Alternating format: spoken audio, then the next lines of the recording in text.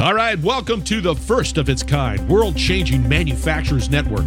Lisa Ryan has her ears to the ground and her heart in the game. Get ongoing education and new connections right here with Lisa and the Manufacturers Network. Buckle your seat, listen, and spread the word. Here's Lisa. Hey, it's Lisa Ryan, and welcome to the Manufacturers Network podcast. I'm excited to introduce our guest today, Heather Johnson. Heather is the CEO of Ingenium and has over 25 years of experience in hazardous waste management. Her innovative approach to sustainability and waste management has positioned Ingenium as an industry leader in waste-to-energy programs and zero waste initiatives. Heather, welcome to the show. Thank you, Lisa. I'm excited to be here today. So share with us a little bit about your background and what led you to doing what you're doing. You named it, over 25 years of experience. Back in my college days, was answering phones in this industry. And along the way, I started doing some marketing and sales and ultimately ended up, I think it's 27 years now in the industry. Never really looking back on anything, finding a passion in this and carrying forward. Yeah. So I know that many companies are aspiring right now to achieve a zero waste status. Can you give us an idea of some of the steps and strategies that businesses can do that are looking to embark on this journey? Sure.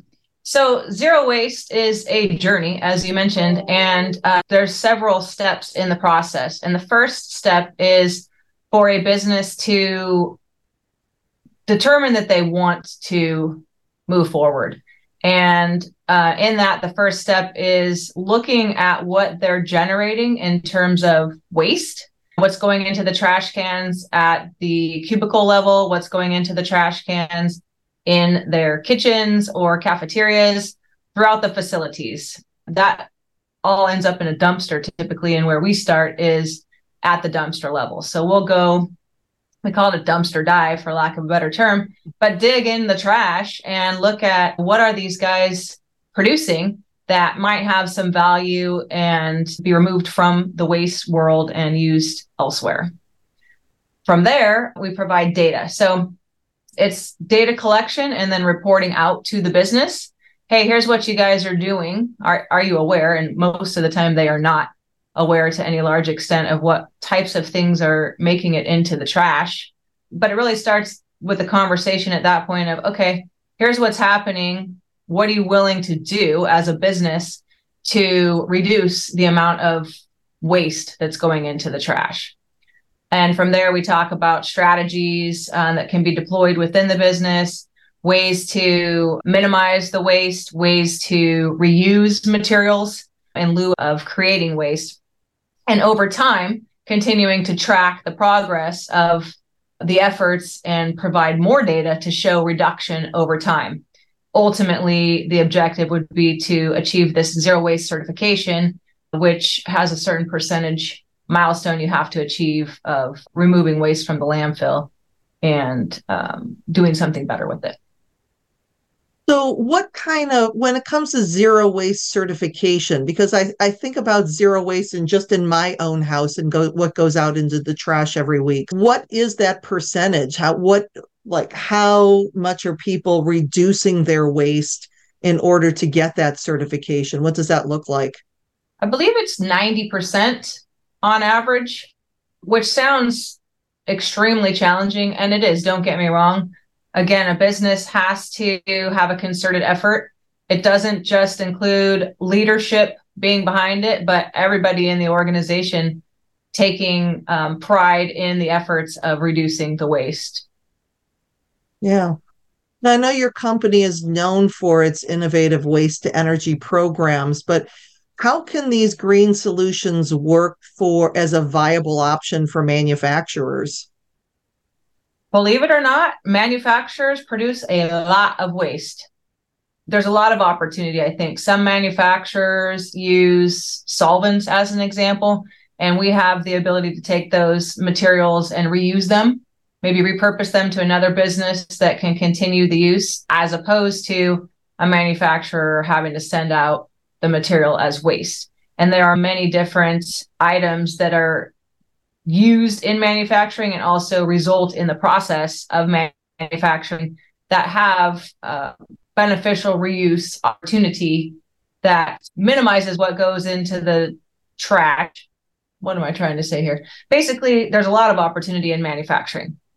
In the event we can't do something better with the material than make it a waste or call it a waste, then waste to energy comes into play as a viable technology that's greener than putting something into a landfill or incinerating it. So when you're reusing, like you said, solvents, so would the manufacturer who was using the solvents be able to use them again, or would another manufacturer, another company basically buy that, I don't even, secondhand or recycled? Yeah, good That's question. so fascinating. Yeah, both. The answer is both. Yeah. Some Okay. manufacturers will continue to use a solvent until it's so dirty they just cannot do anything further with it. Some manufacturers have quality control procedures that allow the use of a material only one time, and it's still clean enough for someone else to use. They just don't allow it in their process. So we can pass that along to another manufacturer or a company that can use that material. Additionally, when a solvent gets dirty, we can also do something called distillation, which cleans it up and creates a renewable product, which is the solvent, without whatever was contaminating it. And then those manufacturers can rebuy it because it does have a cost associated with it, but it's less expensive than buying new solvent. And again, the ultimate goal is to minimize what is wasted. If you can prolong the use, the longer you do that, instead of use new product every time, you're doing the environment a favor. Right, absolutely. Let's talk a little bit about hazardous risk, because assessing and managing hazardous waste is really crucial in industrial operations. So what can businesses do as far as mitigating their hazardous waste risks so that they're in compliance and also being safe? Call Ingenium?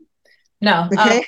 Actually, in all seriousness, calling a company like Ingenium that can help them understand both from a compliance standpoint, what is it that you're required to do based on what you're generating? What are your processes using that are hazardous? And then what are the requirements and regulatory risks around what you're doing? It's a whole world that most people don't think about in terms of tracking and managing. If you have a chemical, for example, that you're using, only when you say you no longer have a use for it and there is no longer a use for it, then it's a waste. So once you determine something is a waste, a whole new set of regulations kick in. And a lot of businesses don't necessarily understand what the requirements are around managing hazardous waste. So they can bring in a consultant who does understand that, or bigger businesses oftentimes will have a full-time environmental health and safety manager who is responsible for the hazardous waste and the tracking and management of it. But either way, from a safety standpoint, there's a lot of training that goes into place so that people know what they're handling. And then also from a regulatory requirement standpoint, there's holding time issues. There's manifest paperwork type issues. There's also something called cradle to grave, which means once you have a waste, it's yours until you know that it's been managed to the end. So it's really important that you know what's happening to the waste and you're using a company that's properly disposing of it at the end of the day. And there's a paperwork trail on that, and there's a time requirement on that. So if you understand all of the requirements, you should be good to go. But if you don't, I would highly encourage you to have a consultant on board to help you with all that, because there is a lot. Yeah, it sounds like it. And I think about this, and when we're looking at attracting younger people into manufacturing and into industry, and sustainability is such a huge topic of that, because they want to make sure that they are protecting the planet in whatever they're doing, or at least not causing additional harm. So, what are some of the things that you've seen that businesses are using eco-friendly practices, or are there specific success stories or examples that you can share? Yeah, and you're absolutely right as it pertains to younger people in any industry. I think they want to work for a company that is environmentally friendly, conscious, and doing something if they can to better protect the environment. A lot of businesses, and what I'm seeing, bigger businesses that can make a difference, are pushing back on their suppliers to use greener materials, if you will, whether they be shipping materials, maybe things that can be recycled or reused. That's a big one that I'm seeing, because a lot of the businesses that we work with, they receive chemicals in styrofoam as an example. And the styrofoam it's voluminous, if you will. It's lightweight. It's got a recycle value, but it's costly to move it unless you can condense it. And so I've seen companies pushing back on people that use styrofoam to take it back and use it again as an example, instead of the stuff going into the landfill, because again, it takes up a lot of space and it doesn't break down easily. Additionally, looking at more environmentally friendly products they can use in their processes, and instead of highly toxic chemicals. If there's a way that they can introduce something more environmentally friendly, they're doing that. And then ultimately downstream on the waste side, how can they reduce or reuse materials before they become a waste, prolonging the use of something? Yeah, I think that one of the arguments that you hear from people is that the more environmentally friendly products they don't believe that they work as well as the horrifically hazardous materials that they've been using forever. So what are you seeing as far as the advancing in technology, or is that still true? Yes and no. I totally know what you're talking about. I know when we work with a lot of research and development, and they use mercury thermometers. And I remember when they made a play to use, because mercury is highly toxic.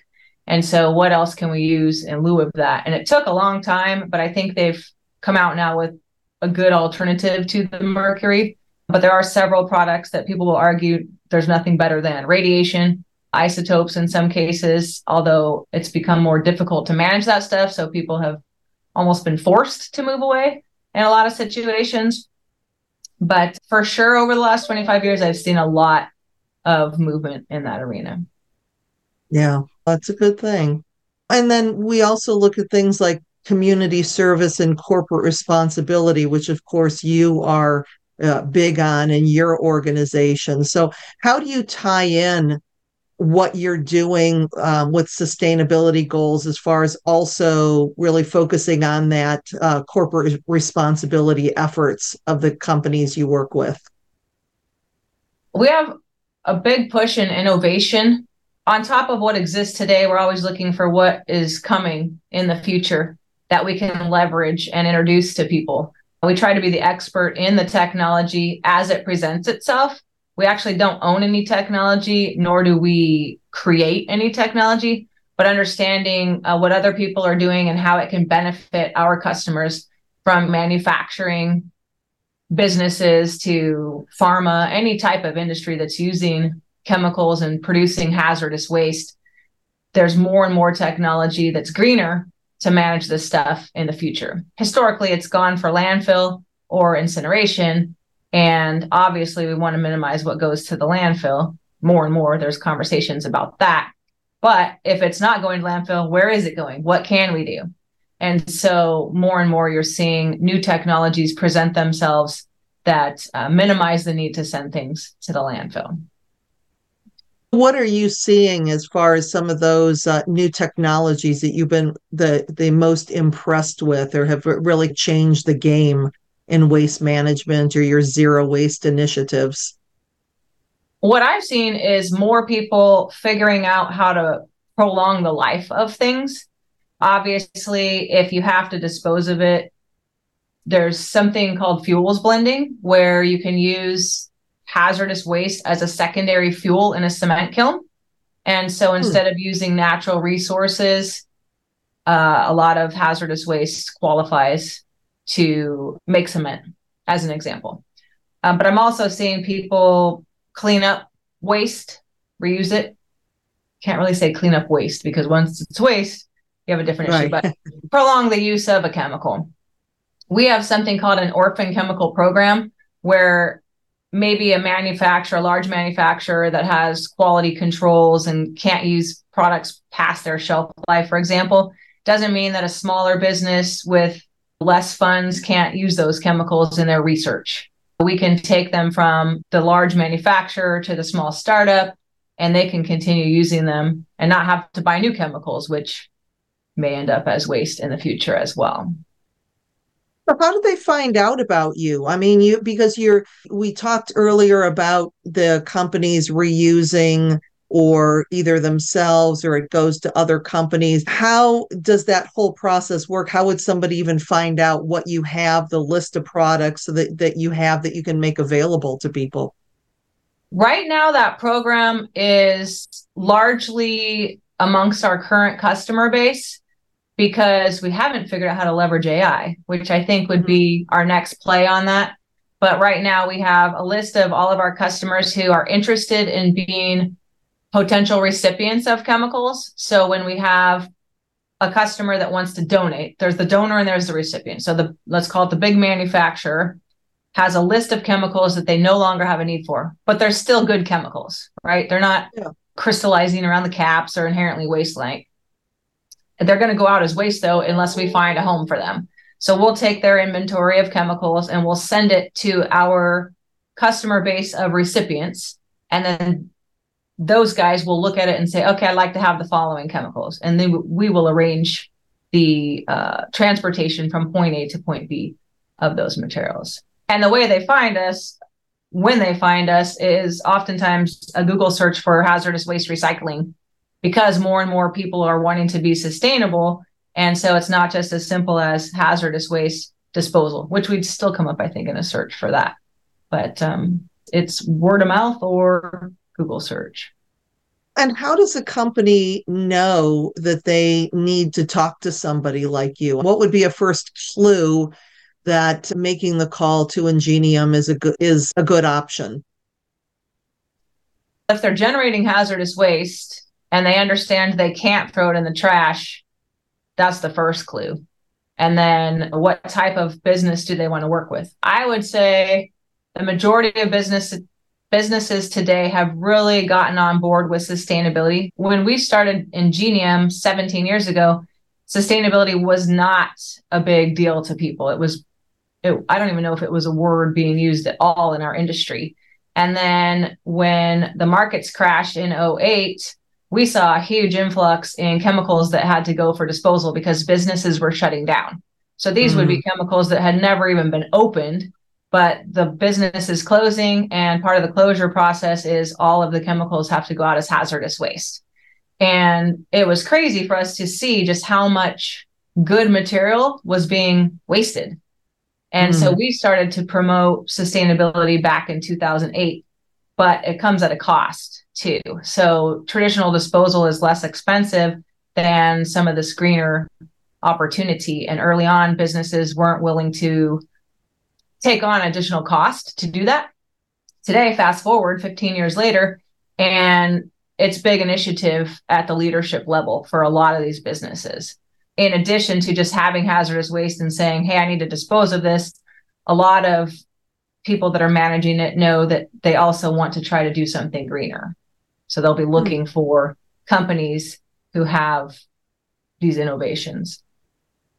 So what's the process? They call you for the first time because they have some waste or they want to take a look at more sustainability. What happens next? We send somebody out to their facility and we talk to them about what they're doing. We want to understand what they're doing and why they're doing it, because if there's things they can change upstream and we can help consult with them on that to reduce the amount of waste or use less toxic materials, all kinds of those things that I spoke to earlier. And then also in that conversation is, what are their goals? Again, most companies will tell you that they have some sustainability goals. Some will say, we want the lowest cost. Based on what they're trying to accomplish, then we will tailor a program for them that meets those needs. And are you actually doing the cleaning up of the chemicals and stuff? Do you have so you have a whole processing facility? We don't have a processing facility, but what we have are the trucks and the people. So we will go to the manufacturer and we'll make sure everything's properly labeled and packaged so that it can go on a truck for safe transport to the disposal facility or wherever the material is ultimately going to end up.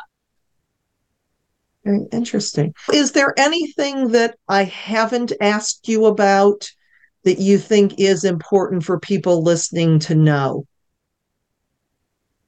I think you touched on it, but ultimately what I believe is the most important for people to know, if they are not aware and understand the cradle to grave element of waste generation, it's crucial that they're working with a dependable company like Ingenium, because again, if you're working with somebody, you're getting a cheap price, or these people aren't on the up and up, if your waste ends up somewhere it shouldn't, you're going to pay for cleanup a second time. And possibly if other companies have waste in that same area and they're out of business, you're going to be paying for other people's waste as well. So it's most crucial that you know that you're working with a reliable vendor.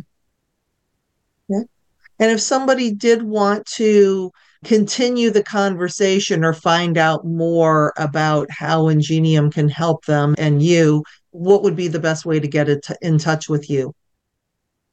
The best way to get in touch with me and learn about Ingenium services would be to go to our website, which is www.pureingenium.com. And that's PUREINGENIUM.com/podcast. This podcast will be listed there with others, and they'll be able to get to all of our other information on the website from there. All right. Heather, it has been an absolute pleasure having you on the show today. Thank you so much for joining me. Thank you for having me, Lisa. I'm Lisa Ryan, and this is the Manufacturers Network Podcast. We'll see you next time. Thanks for listening to the Manufacturers Network Podcast. Do me a favor and share this podcast with your friends and colleagues so we can grow this network and connect more fantastic folks just like you. You can either send your buddies to the website at manufacturers-network.com or share the Manufacturers Network podcast on your LinkedIn, Facebook, Twitter, Instagram, or wherever you and your industry friends hang out. The bigger and faster we grow the network, the stronger and deeper the community we'll all have. Thanks again, and I appreciate you.